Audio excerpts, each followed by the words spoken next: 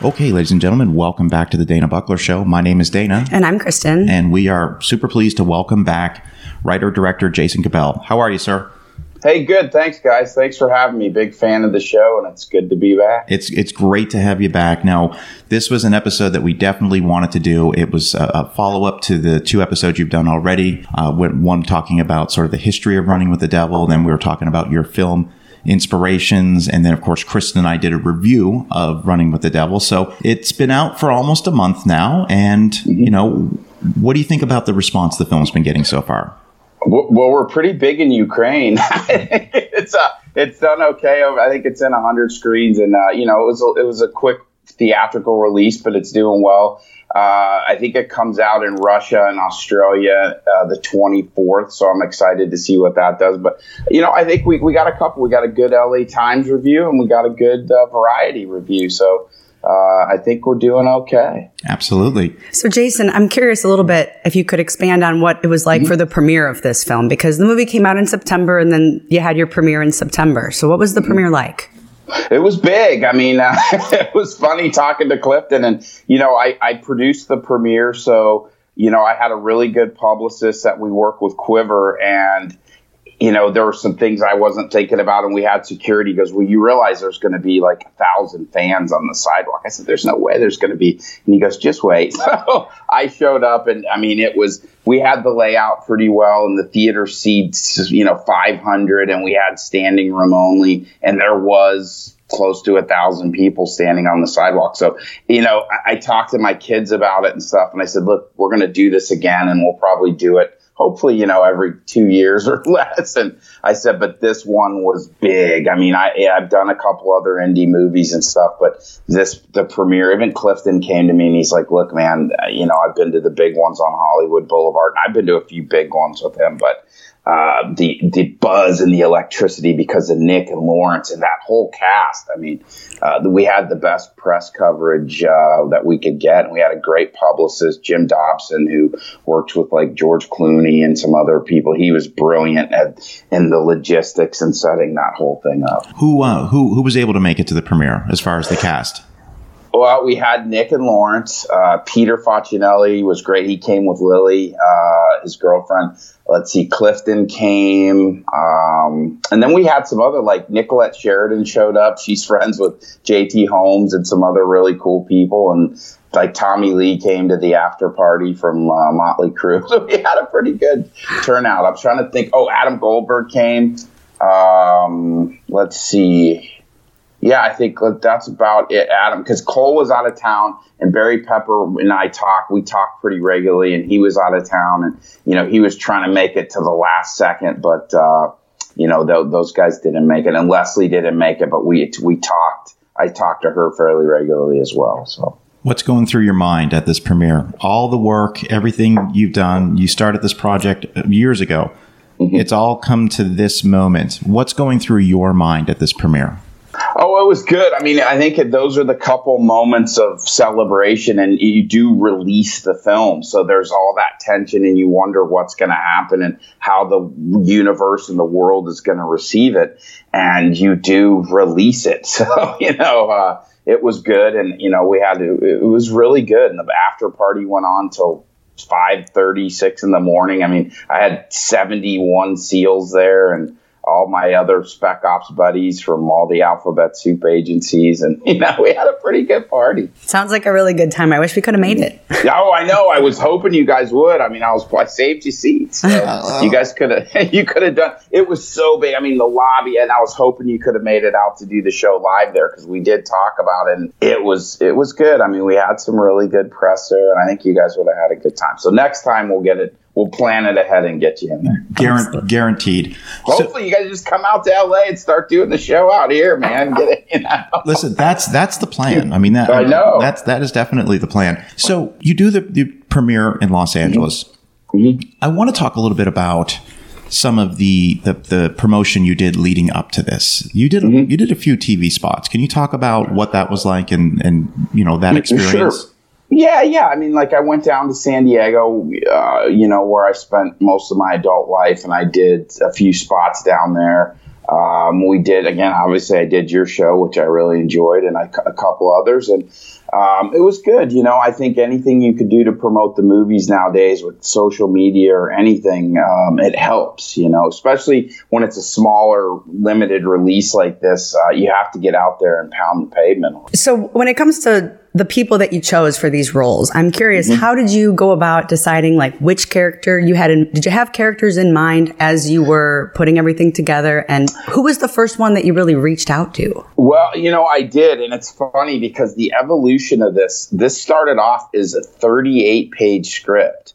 Believe it or not, one of the first people that read it, rest his soul, was Robert Forrester. Oh. And I had lunch with him, and he was going to play the keeper, and a couple things happened, but he was a fan of the script from second one when we were just at 38 pages. And then as I started shopping it around, they're like, well, what is this? You can't make a 38-page script. Who are you and why do you only have a 38-page script? But the genesis of this at the beginning was, we had talked about this a little bit, was All Is Lost or Castaway. So, I wanted to do a minimum dialogue movie that with physical acting and, that type of thing. So all the characters, that's why I didn't want anyone to have a name. It was the woman, the man, the cook, the keeper. And it was actually kind of harder to continue to come up with generic names like that than just say Mary Smith or Bill Johnson, So, yeah, for sure. So I really love that, the way you did that with the movie, because, and like we discussed in the review of the film that Dana and I have done, the fact that you really don't connect with these characters and you have more of a connection with where the drugs are going, and the connection with the characters isn't as important. And that's something that I picked up on with that film right away.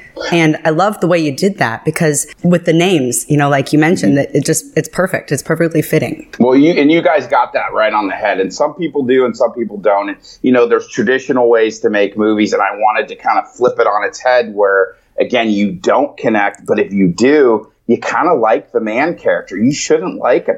And you maybe don't like the agent in charge as much. But those are the traditional, protagonists and antagonists. And I'm like, I kind of want to flip it around a little bit and see, people. But you completely got that. And like you said, the connection to the characters, I wanted there to be several 5 to 7 to 10 minute movies that all connected to move this thing along. And that was the purpose of this. And like I said, some people get it and some people don't, but that's it, and I didn't want people, because I had several more scenes with like the man with his family and the agent in charge. And I said, let's pull that back a little bit so that people don't get too connected to their backstory or I wanted like you said, the main character of the movie's always been the kilos of cocaine. It comes across really well.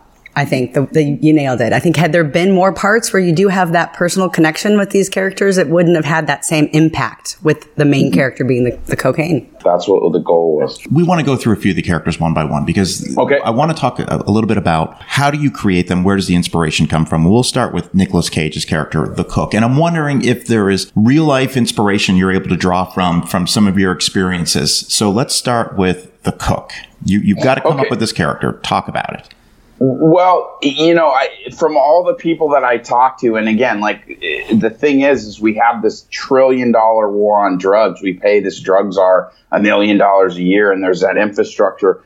But you can go to any city, to any party, and get cocaine if that's what you want, or almost any drug for that matter. So what I found out is, a lot of people want to tell these stories of the El Chapos or Escobars, and it's that, kind of the kingpin type thing. But with all the money we're spending and all the time and with the borders and everything else, why can you still get drugs 24/7? So that is where these little decentralized rat lines, this is how it really works.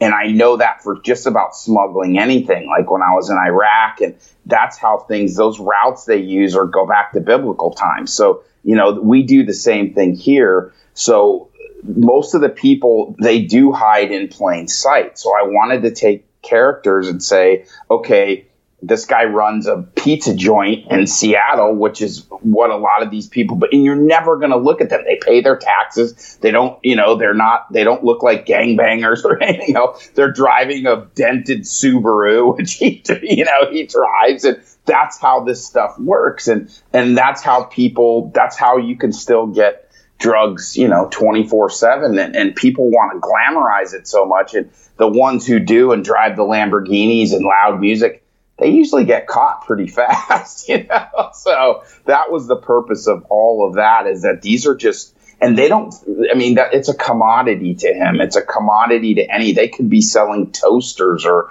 whatever. And it's just a job, and they truly don't see anything wrong with it, and it's a commodity. And that was the purpose of the boss going, all right, you better go fix this. Like it's an accounting problem or something, like some administrative problem. So what about Lawrence Fishburne's character? Because he is still, you said we're not supposed to like him, but he's got sort of this affability about him. He seems to always be a little bit optimistic about everything, even though his world is kind of crumbling around him. He still seems optimistic to the very last minute. So give me your thoughts on, or give me the inspiration behind that character, based on anybody or just somebody you just came up with? Well, it was somebody that I just kind of came up with. I think I don't necessarily know anyone that's some crazy party drug addict, but I think you just take bits and pieces from, people that that are fun and you want to hang around with, but maybe they're not good for you, like as far as eating junk food or whatever it is. So I just kind of blew that up to, as far as it could go with opulence and with just addiction to sex, to drugs, to anything you could be addicted to. But then you see, oh yeah, I got to go to my kid's piano recital, and I love that moment with him and Adam Goldberg, where he's like, what are you talking about? So that, that was a very, all those kind of things, I was so happy that it came together that way, because I spent weeks in New Mexico looking for the man's house, and then when I saw it, I'm like, this is it. We had that old TV in there and all the artwork. And as soon as I saw it, but I kept going and going, no, that's not it. That's not it. That's not it. And then I love the truck that they're driving in Mexico too. That's got the perfect. This is great. I was thinking about that while watching the movie. Like, where did you find that? It's the perfect truck. Oh yeah. No, the details. The truck we actually lost a day of shooting because they had to bring that truck all the way from Bogota to Cartagena, and the drive for real takes like 30 hours. There was that truck was almost sunk the ship, if you will, but we did get it out there, so for sure. How long did it take to shoot that scene in the man's house when the call girls are over there? Because it's still one of, and we've talked about this before, it's one of the coolest scenes in the movie as far as aesthetically. So how long does it take to shoot that particular scene? That was a day. It was all day. And Corey Geriak, the DP, was so brilliant. And that's why we came together, because that scene was in my head. And when I met with him, I said, hey, I want to do this day to night scene, this light gag. And it seems like 2 days passed and I want to do a lock off. And he was going to do a camera test at Universal that day. So he said, I'm going to send you a sample of what is in your head. And he sent it to me by that night. And I went, there it is. That's it. So we ended up, we jived so well. I'm looking forward to working with him again too, where I could explain something to him and then he could capture it. So the light is what took, setting up that day to night. We did the lock off with Lawrence. And then it took like 3 hours to set that light gag up, just to get it right and everything else. And we were walking around on eggshells, because once you lock that camera off where Lawrence was sitting, you can't touch it or you just lost everything that you've already shot. So, that was, we roped it off and it was like, stay away from the camera. So what were some of the more technically challenging shots to pull off in the movie? Oh, man. Well, Colombia was tough because of the weather. And, when we had that checkpoint scene, that scene was huge. And even like Peter came to me, he's like, Jay, I did Twilight and all. He goes, I've never been on a set this big, man. And we were laughing, but we were 500 extras there. And all those vehicles, and it was a half a mile square. It was a massive scene. But then we were fighting the weather too, where we would get everything set up, and it would almost be like, when you're playing street hockey, and the rain was coming in. Game off. Game on. Yeah, that's game on. So, and we kept fighting, and, like I was saying, because, we went down there right after Peter Berg and Wahlberg, and they did mile 22. And I talked to Peter about it. It was funny because I'm like, well, you guys had it easy. You didn't come in the weather. We went in the rainy season, like the worst time of year to go there. So, and then the schedule got flipped on its head. So Nick had to leave, and I think Cole had to leave. So where we had the schedule set up perfectly, where it's like, we're going to go to this place for 3 days and this place. And you got to realize, like, the traffic in Bogota makes LA look like Montana or something. I mean, it's so brutal. There was a couple days where literally I got back to the hotel, I went up and showered and ate, and then got right back in the car to drive right back to set. It was like, why did I even leave? But you want to get warm again, and it was so cold and rainy. But so what happened was they had to leave. So then they came and said, you got to shoot these guys out by Friday. And this was like Sunday night. I'm like, okay. So what we did is we had to shoot the beginnings of all the scenes and shoot out Nick and Cole and them. And then I went back a week later to finish like the scenes with the checkpoint, the scenes at the bullfighter's house, that house where we shot with Christian Tappan, where Nick and Cole come out of the back room where he cuts the guy's throat and all that stuff. I want to talk about Peter Facinelli just for a moment. Yeah, he's awesome. Awesome. Yeah. We had him on the show a couple weeks ago, and we opened up the conversation talking about Running with the Devil. Yeah. And he told a great story about the mustache. Oh yeah. No, I tell you, man, the way that guy transformed, he parted his hair differently, and he flew in. So I mean, we were jamming, and I was on set with Cole and Lawrence, and I got off the elevator and I looked, and he was standing there, and he looked like a federal agent. So in my head, I'm like, oh my God, what have I done that's caught up to me? And they're going to arrest me on the set of my movie. I had this little moment, and he's like, Jay, and I didn't even register. And then he came up, and I'm like, oh my God, Peter, it's you. And he goes, what do you think? I'm like, well, I mean, goddamn, look at him. Like, this is so perfect. But, and Peter and I hang out together, man. Our kids play together. We go to barbecues and stuff. And I didn't even recognize him. So just the way he changed his hair and that mustache transformed him. And he's so brilliant. I mean, that guy, he was so fun to work with, man. And that's what I think it's all about is like, and I learned that from being in SEAL team too. And you got to do the work, and the work's going to get tough, and it's going to get rainy and miserable, but it's the people you want to eat breakfast with, and you want to hang out with it. Peter's definitely one of those guys, and I love collaborating with him, and he's a great writer, and he's the whole package, and I love working with that guy, and I'm looking forward to doing it again really soon, so... Yeah, well, we're looking forward to that too. I mean, he did such a great job in that film, and see you guys pair up again would be really great. I'm excited for that. It's happening. Trust me, it's happening. A couple characters I want to ask you about. The captain of the boat. All right, yeah. I have a question for you about that. He looks very familiar to me. Yes. Okay. Do you remember the 2012 movie Act of Valor? I vaguely. Okay. Oh, you mean the Navy SEAL movie? Yes. Yeah, vaguely. I do remember. He looks like one of the guys in that movie. Is it him? Yep, it is him. Wow, good call, Dana. I told you. We were watching the movie this morning, and I said, "Listen, when we talked to Jason, I said he looks exactly like. Well, not exactly because he got the big bushy beard. I said, but that looks like the chief, or I'm sorry, I don't know. Yeah. Chief in Act of Valor, which is a movie I saw twice in the theater. This is clearly somebody you know.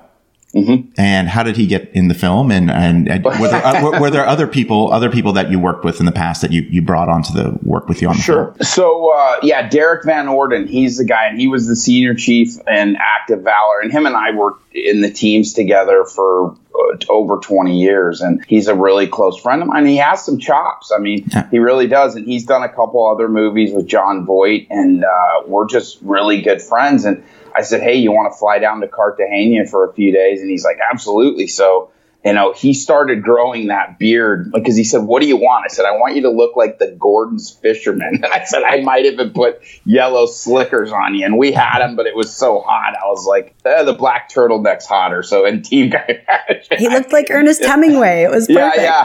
No, he did such a good job too. And I mean, those are some of the things, like those little moments. And then the performances were there where I'm like, we could almost make a movie just on that little moment. And, the guy that was with him, but he's a huge Colombian actor too. The guy that played opposite him with the tank top on, he's been in just about everything else down there. And we got the cream of the crop in Colombia. I went to a nightclub down there and just watched all those performers, man, and they were all there hanging out. I cast that whole movie in like 2 minutes when we were in Colombia. It was so fortunate how all that came together. So in the film, the drugs, there's an issue, the accounting problem, if you will, where your clients are dying. So what exactly, were the drugs supposed to be cut with something specific? Lawrence does say that when he's sitting on the log with Nick, and he says fentanyl and heroin. Yeah. And then he says, oh, yeah, no. So it's kind of ambiguous. So what happens is the Mexican government is also hijacking the loads. And that's where Barry Pepper goes and meets with that guy. And he's like, sorry. But, and he kind of was like, let's make a deal here. It's very ambiguous, but,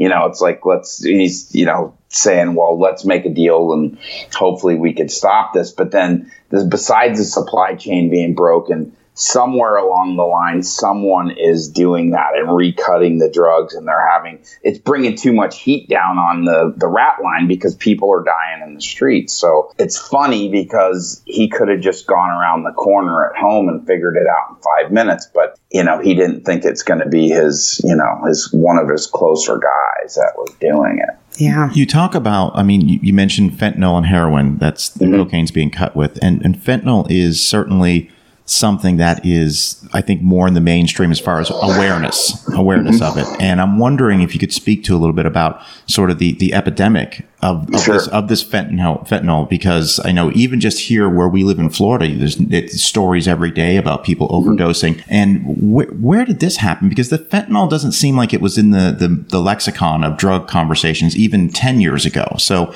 what's happened? Right.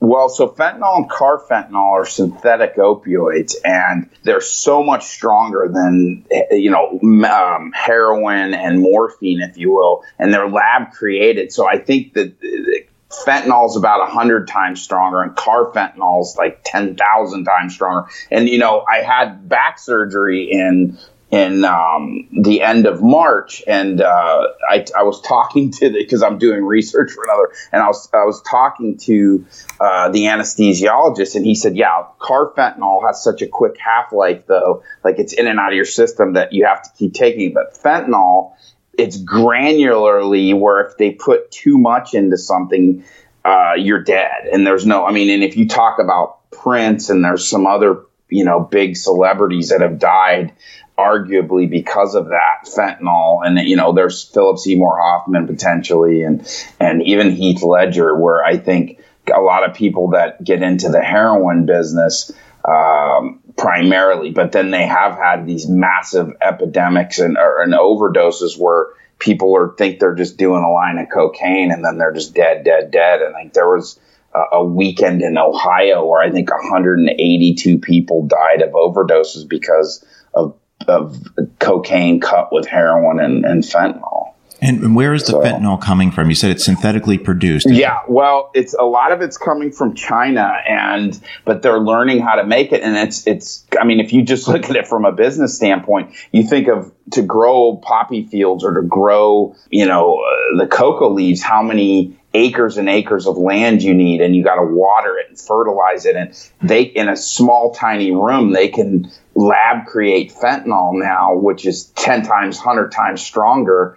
And it's putting them out of business. And then what they do is they'll take like 1 kilo of heroin and mix the fentanyl and turn it into 5 or 6 kilos. But it's so scientific. And you look at anesthesiologists are the highest paid doctors in the room. So you can't think somebody on their kitchen table recutting this stuff is going to pay that much attention to detail. And then sadly, when you get into overdoses, a lot of the addicts they start chasing it. They go, oh, we're hearing people are dying. This must be the ultimate high. And that's, I mean, literally. So, and I have a movie that's coming out, we're going to start in January, called Opioid Nation, which is about this. So, sadly, this is the facts, is that the market is being flooded with synthetic opioids, and it's changed. That's what most of the problem is, based on that. Well, hopefully, Jason, having these films that do showcase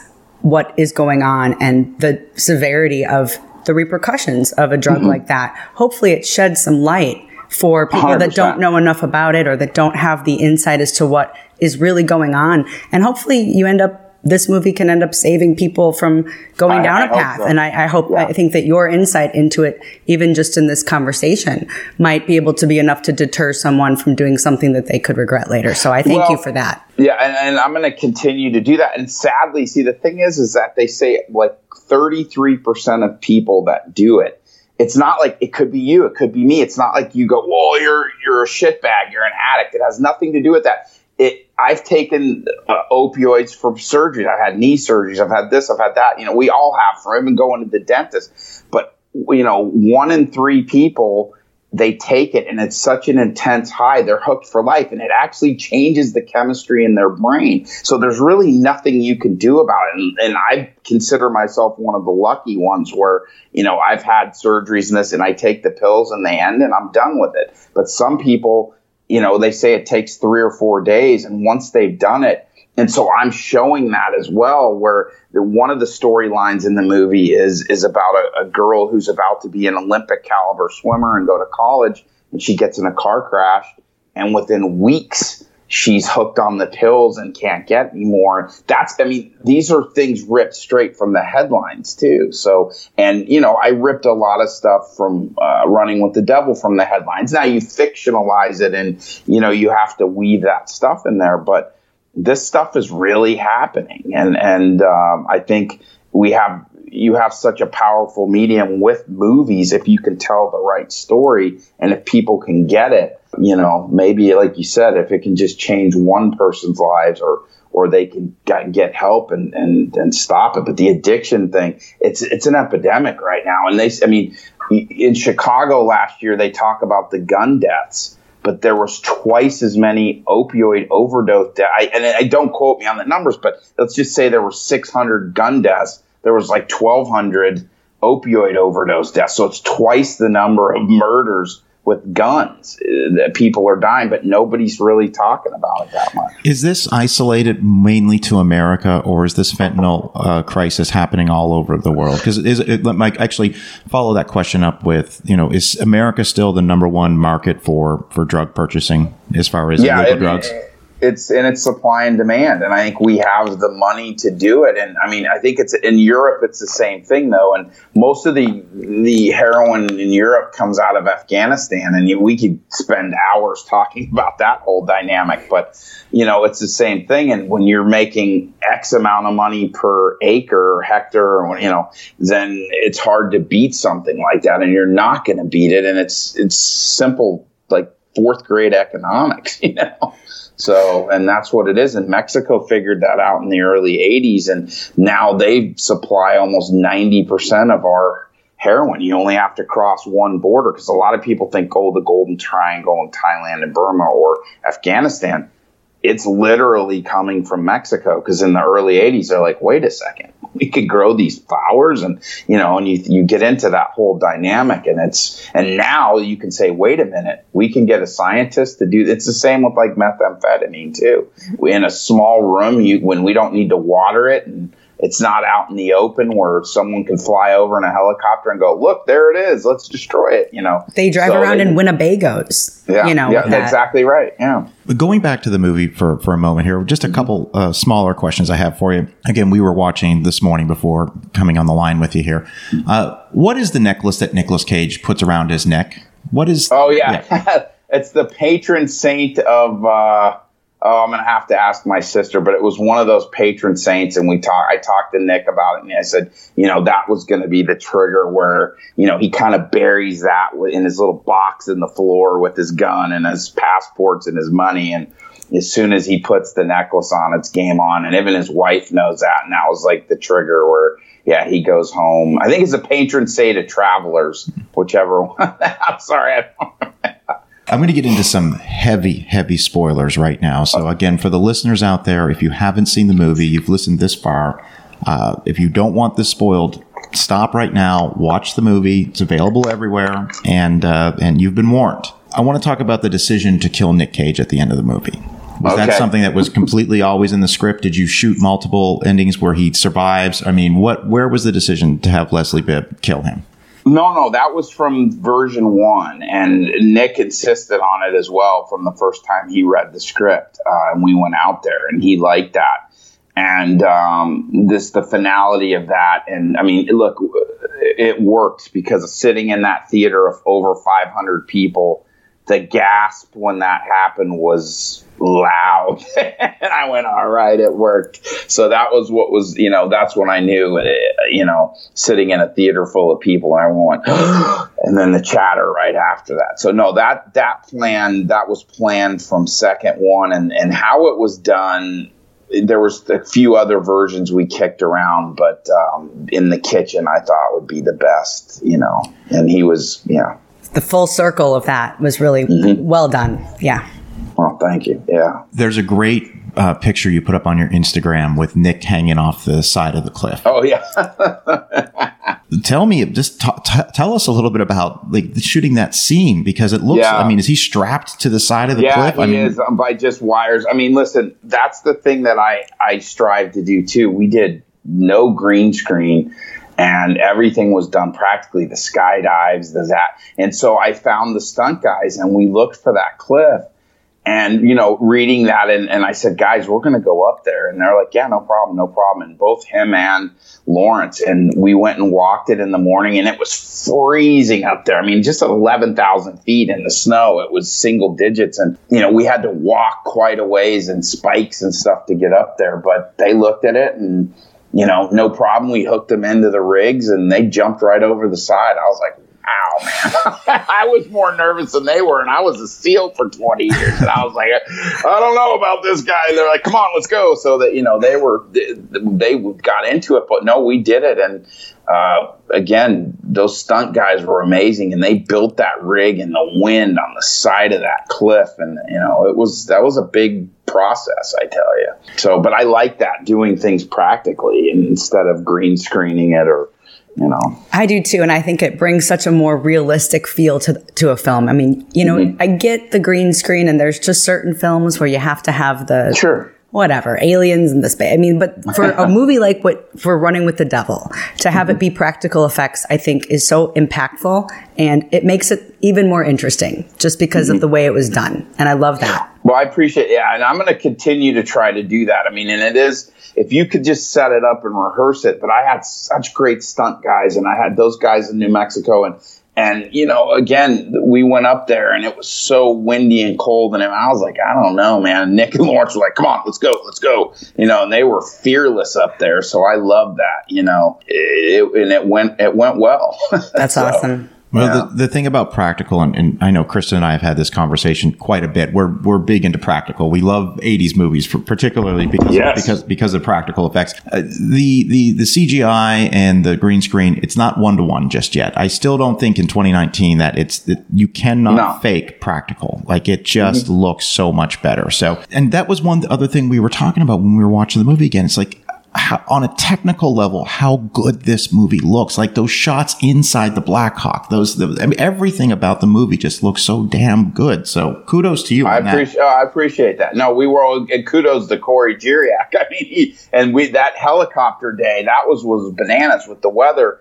And the Colombian government gave us, but I was running 5 cameras, and believe it or not, we shot that whole scene in 4 hours. That's all I had.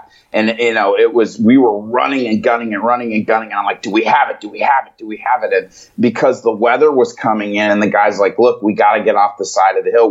They showed up a couple days prior for rehearsals. And, I was, having been a rope master and I knew exactly where to set them up and stuff, for real life, and to set up that ambush. We found that valley, when I found that, we were going somewhere else. and everybody was sleeping in the van, and I was watching, and that was like in this valley, this copper mine, and I said, stop the van, and I got out and ran, and the interpreter was running with me in the location scout, and I just knew that was the perfect site just because of, if I was going to really ambush somebody, I would do it here, and I can land the helicopter here, we could set up the base camp here, and that if I had been sleeping like everybody else, we would have gone right by that site and never found it. So it worked so perfectly, I think, with that helicopter flying over the ridge and, how that all worked out. It couldn't have been better. No, that couldn't have been a better location. That's awesome. Yeah. We talked earlier in a previous episode about the skydiving scene, and I just want to touch on it one more time, because to understand, for those who have seen the movie, to understand, like, you had somebody jump out with that camera. And with the RELX Mini. Yeah, and there's not a lot of people that could do that. In JT Holmes, the skydiver, you got to realize so my friends own Skydive Phoenix, and I work with them in the SEAL teams, and there's an ex-Marine and some other guys that all own that drop zone. And so we went there. It was 100. It was in May. It was over 100 degrees. We got there the night before, and we were building that rig. And then one of the guys that was there, that we were building the rig for the camera. I'm like, "Are you sure you could do this?" And he's like, "Oh yeah." I said, "Well, the time to figure it out is now, because literally the way the lines come off that chute at 120 miles an hour, if your head is it'll rip your head off with something that big on your head." So, and they had jumped stuff similar, but not quite that big, but they did such a great job. And we had the best skydivers in the world, not some of the best. We had the best, and to pull that off, and the best pilots. I mean, we were almost touching wings a couple times with those airplanes, and those guys, and I'm used to that kind of stuff, and we had bailout rigs on, and I have thousands of skydives, so I'm like, well, we'll just jump if something. But I took Corey and the first AC up there, Christopher, and they were fearless. And at first they're like, "Are you sure?" I go, "Hey, we got parachutes on, man." And I just kind of took for granted that I spent my entire adult life hanging out of aircraft and stuff, and those guys hadn't, but they got the shots. And I had Corey strapped into the door with me, and we were getting as close as we could to JT Holmes and them getting ready to jump. And we had to do it over and over again, because I had to get clean jumps, and I had to get the guy jumping out of the plane with him where we couldn't film it. So literally from sunrise to sunset, we were filming that all day and over 100 degrees. And then Rich Barner came, and he didn't complain once, like, let's go. And he was up and down and up and down and up and down all day long, man. And, that was a tough day of shooting right there. So real tough. You had Rich up in the plane? Yep, 100%. We built, so where the pilot was, we built, to make it look like Rich was flying the plane. And I put, again, fearless. I said, "Hey, put the chute on, man. If we touch something, jump out." He's like, "All right, let's go." And we were up it all day long, up and down, up and down. And he was fearless, all those guys. And I was super impressed, because we did some gnarly stuff up there, and it was so hot, man. And it was just up and down and up and down. And then we had to get the stuff from the ground. So it took all of 12 hours plus the day prior prep. But still, to get that done in, a day and a half or so, most bigger features would have taken days and days and days to do that. But we got it done efficiently, and, it was good. I think the scene plays good, and it got cut together. And we filmed the back end of that in New Mexico. So you got to realize, like, where he lands, I had the shoot there, and I just had JT lay it out on the ground, and then, we filmed that, and then we cut all that. There was a lot of scenes that I filmed, half of it in New Mexico and half in Colombia even. And most people will never know. Well, I'll never tell. But, there's some where we started the scene in New Mexico and got what we could, and then finished it in Bogota or Cartagena. The scene where the man is killed. Mm-hmm. So this is basically, they were sending a message. This is what happens if you pardon my French, if you fuck around with us. This is the ultimately what's going to happen. I found it kind of interesting that, he's being burned alive, but Nicolas Cage decides to put him out of his misery. Mm-hmm. And what are your thoughts on that? Was that always the plan there? Or because they were friends? Yeah, that was the big thing. And there was some other stuff that that again, this could go into the prequel, that their friendship and stuff. And like when Cole Hauser cuts the tattoo off his arm, I don't think that played as well as I planned it playing. But yeah, that was it. Kind of like, all right, well, you're dead anyway. You suffered enough. And this is for, even though you let me fall off the cliff, I'm going to be the bigger person here and put you out of your misery, because burning to death's a little extreme. Yeah. So he decides to shoot him. And I talked to Nick about that, and I'm like, we got to make, even though these guys aren't doing things, I had to come up with some way to make them a little likable. All right, you're burning the guy, but I still kind of like you didn't let him suffer. So those were really, really strong choices, but we did discuss all that. And I did do it where he just let him burn to death, and then we checked it. I'm like, I think it's much better if he puts him out of his misery, because he knows he gives up. He puts his head down and goes, well, this is it. So talk about going back to the premiere for a moment, because you said there was an audible gasp when Nicolas Cage is killed on screen.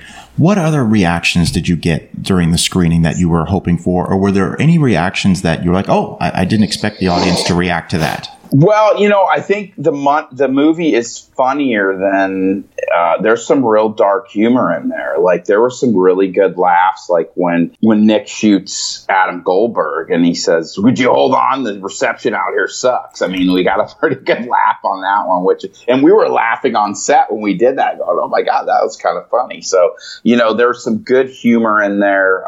I think, Lawrence's character played really funny. We got some really good laughs there. And in some of the stuff, you shouldn't be laughing, but that's what I wanted. I wanted people to just go, all right, well, I shouldn't laugh at this, but it is kind of funny, so, because I think the whole idea of this is kind of funny, like I said, the futile effort of the drug trade and saying that we'll put El Chapo in jail, but again, I don't do drugs, but if you guys said, bring me some cocaine, I could probably find it pretty quickly. That's just the way it is, right? Yeah. Absolutely. So one of the questions that I have for you, based on these characters and the fact that we, like you mentioned, get to know a little bit, but not too much, which I think it was perfectly done for the movie. Is there any chance or opportunity to have more of a prequel on some of the backstory with some of these characters? Because I would love to see you be able to explore that. 100%. I think you could do, and I wanted to do it that way. You could do a movie about the man and the cook earlier on. You could do a movie about the agent in charge and Peter's character. All of them you could have a movie about, and that's something I've been kicking around, where maybe it's 7 minutes before, if you will, where what's the snitch really doing? What's the, and I think you could totally do that. And, obviously there's, we had talked about going really deeper with the boss character, and that there's a boss's boss somewhere in the world, and some other stuff like that. So it is open-ended for sure. One of the feelings that I had while watching the movie, and I know I have mentioned this before in our review, but I really felt like, watching one of my favorite movies is The Departed. And when me too. Watching The Departed, you really kind of have that, when is it all going to come together feeling? And watching Running with the Devil, it had a very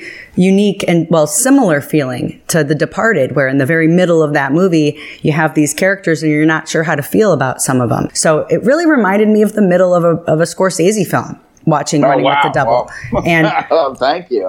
It had that feel, and that I think that's the main reason for me really wanting to see an exploration of these characters. So what's the beginning? Where some of the beginnings of these characters? And I think Nicolas Cage, the cook, would be an excellent one to start with, because he seems like such a regular guy. It's almost like a Breaking Bad. I'm picturing Walter White from Breaking Bad and like the beginning and how Nicolas Cage got involved in this. Do you have kind of a backstory for a lot of these characters mapped out, or had you had that mapped out prior to filming?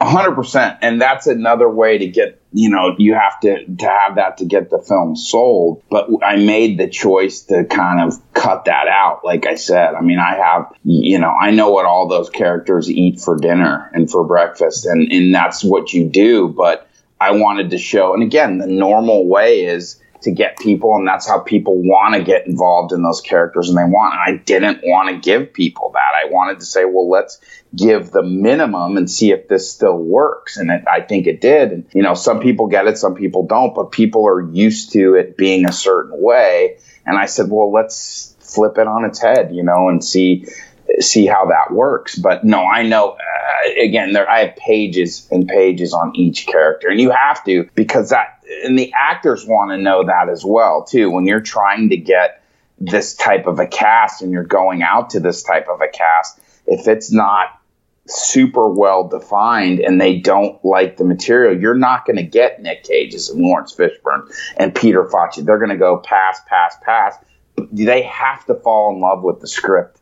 Those guys are all reading dozens and dozens of scripts a week, and they're getting bombarded with material. So that's where it all starts right there. And if they don't connect with it and go, oh, this is something different or new or whatever it is that attracts them to it, then you have nothing. And, you know, nobody got massively big paydays in this movie. This is still a low budget indie movie, you know, if it's a tier 1 indie movie. And that's where, you know, this wasn't a payday for anybody, and they all brought it. I mean, Lawrence brought it, Nick brought it, Peter brought it, they all brought it. And I was so, I mean, Adam Goldberg, the scenes with Adam and Lawrence, I mean, I've watched this movie enough to be sick of it, but I could still sit and watch, you know, and you do, it's like a song or something, but some of those scenes are just, I could continue to watch over and over and over again, you know.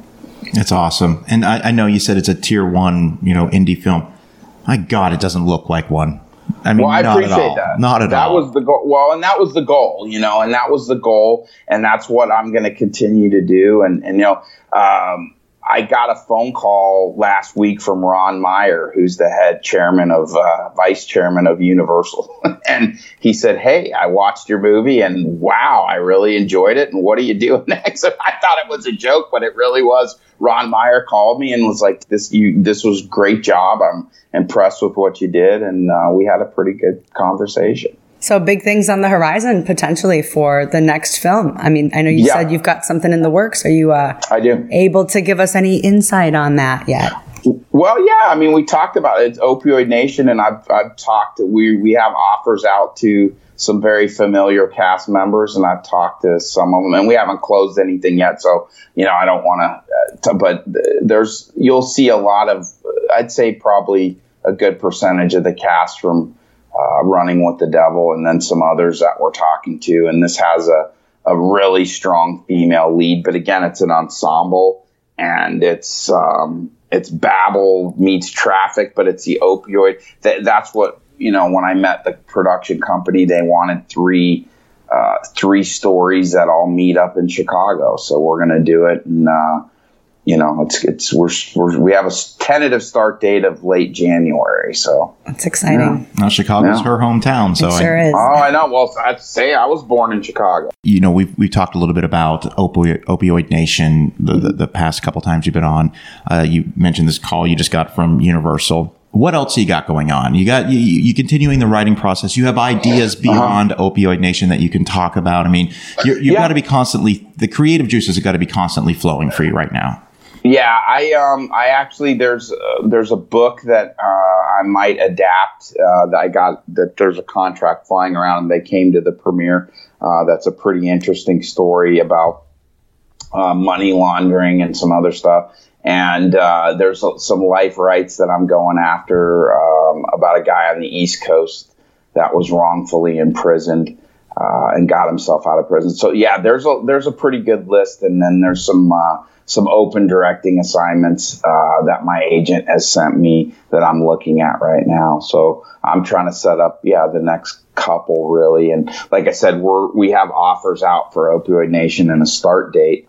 But I'm trying to set up then one after that as well. So do you ever just take a step back and, you know, when you retired from the Navy and you wanted to become a filmmaker, have you lately just taken a step back and just reflected on, you know, what's been accomplished in this incredibly short period of time and what the future really looks like? I mean, you must take a step back every once in a while. I haven't really, because I think it's kind of a grind, and you have to keep the blinders on and keep moving forward. But I had someone tell me the other day, they said, hey, look, you don't have to stop and smell the roses. Just acknowledge that they're there. Oh. So I think I'm doing that. I'm acknowledging them and going, okay, you're over there somewhere, but I need to keep moving. And I think, when you're doing what you're supposed to be doing, I mean, you guys have this great show. You're doing what you want to do and what you're supposed to be doing. So you don't think anything of it. And this just feels right. And I know I'm doing what I'm supposed to be doing. And yeah, it's extremely difficult. And, as I'm continuously learning the production side, that's the other thing that I'm working on. And I have some people that I'm discussing and, talking about getting my own production company. So I think after this next one, that's going to be the step, to have a company like that, because as you look at all the pieces, that's a big part of it. So I look at how to get the mission done, how to get the movie made. And, you can have all that creative stuff and be able to write scripts and direct movies. But if you can't get them produced and you can't get the money to make them, then you just have really cool art projects, Yeah. And then if you have the money in the production side, but you don't know how to utilize it and find writers and directors. But that's why I think it's so interesting to be a writer and director and a producer, where you can take something from the beginning stages and get it all the way to market. And you have to put on all kinds of different hats at different times. But the creative control that you have and the ability to tell the story that you want to tell gets, amplified a lot if you're writing, directing, and you're part of the production. That's incredible. Wow. And constantly moving the needle forward, and constantly doing what's next. That's most definitely how I know Dana and I think about everything. I mean, sure. How can we, what can we do now? What's next? It's good that you look at the roses. I have a whiteboard that's full right there behind me, and, it's full of what's next. And it's, and I have the 28th of October, I have a big meeting coming, and I have several meetings, and you don't know where they're going to lead, but, it's just getting in those doors. Bigger doors are opening, and bigger doors are opening, and that's all you can ask for, and as long I've always been a grinder, and I'm not trying to skip any steps, because like you hear, like the guy that did Cop Car, and then next thing you know, he directed Spider-Man. That's great for him, but everybody has their own path. And, I'm just continuously climbing and climbing and climbing. So, I'll probably do another $7-8 million movie, and then we'll see what happens after that, But the biggest thing is that you get them to market and they make money. So, and I have a deal on the next one with guaranteed screen count. So, that one will definitely be getting a theatrical release, which is a big deal as well for an indie film. That's awesome. Well, we're excited to talk to you about that once you get going on that project. Like, we're really, really excited about it. I mean, just it sounds fascinating. Is the best word I can use. It's just incredibly fascinating, this idea that you've got for your next project. And once we get going, and when it starts happening, you guys should come and see it because it's different as well. When you watch stuff on set and you see the evolution of it, and then you get to see the finished edited project. And I'm discussing with a really big Oscar-winning editor this time. And he's, I think him and I are going to be able to collaborate on this one and work. And I'm super excited to work with him as well. So. Well, I know we would be delighted to come out and visit the set when this thing's getting filmed. You just keep us in the loop on that, and we will definitely be there. Absolutely. No, that's awesome. My pleasure. We have fun. Yeah. Well, listen, Jason, it was awesome having you on the show as always. I know this is not going to be the last time you're on here. I always get excited to have you back. So same.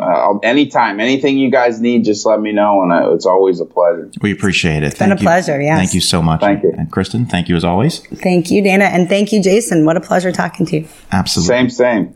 And my name is Dana Buckler, and thank you so much for listening.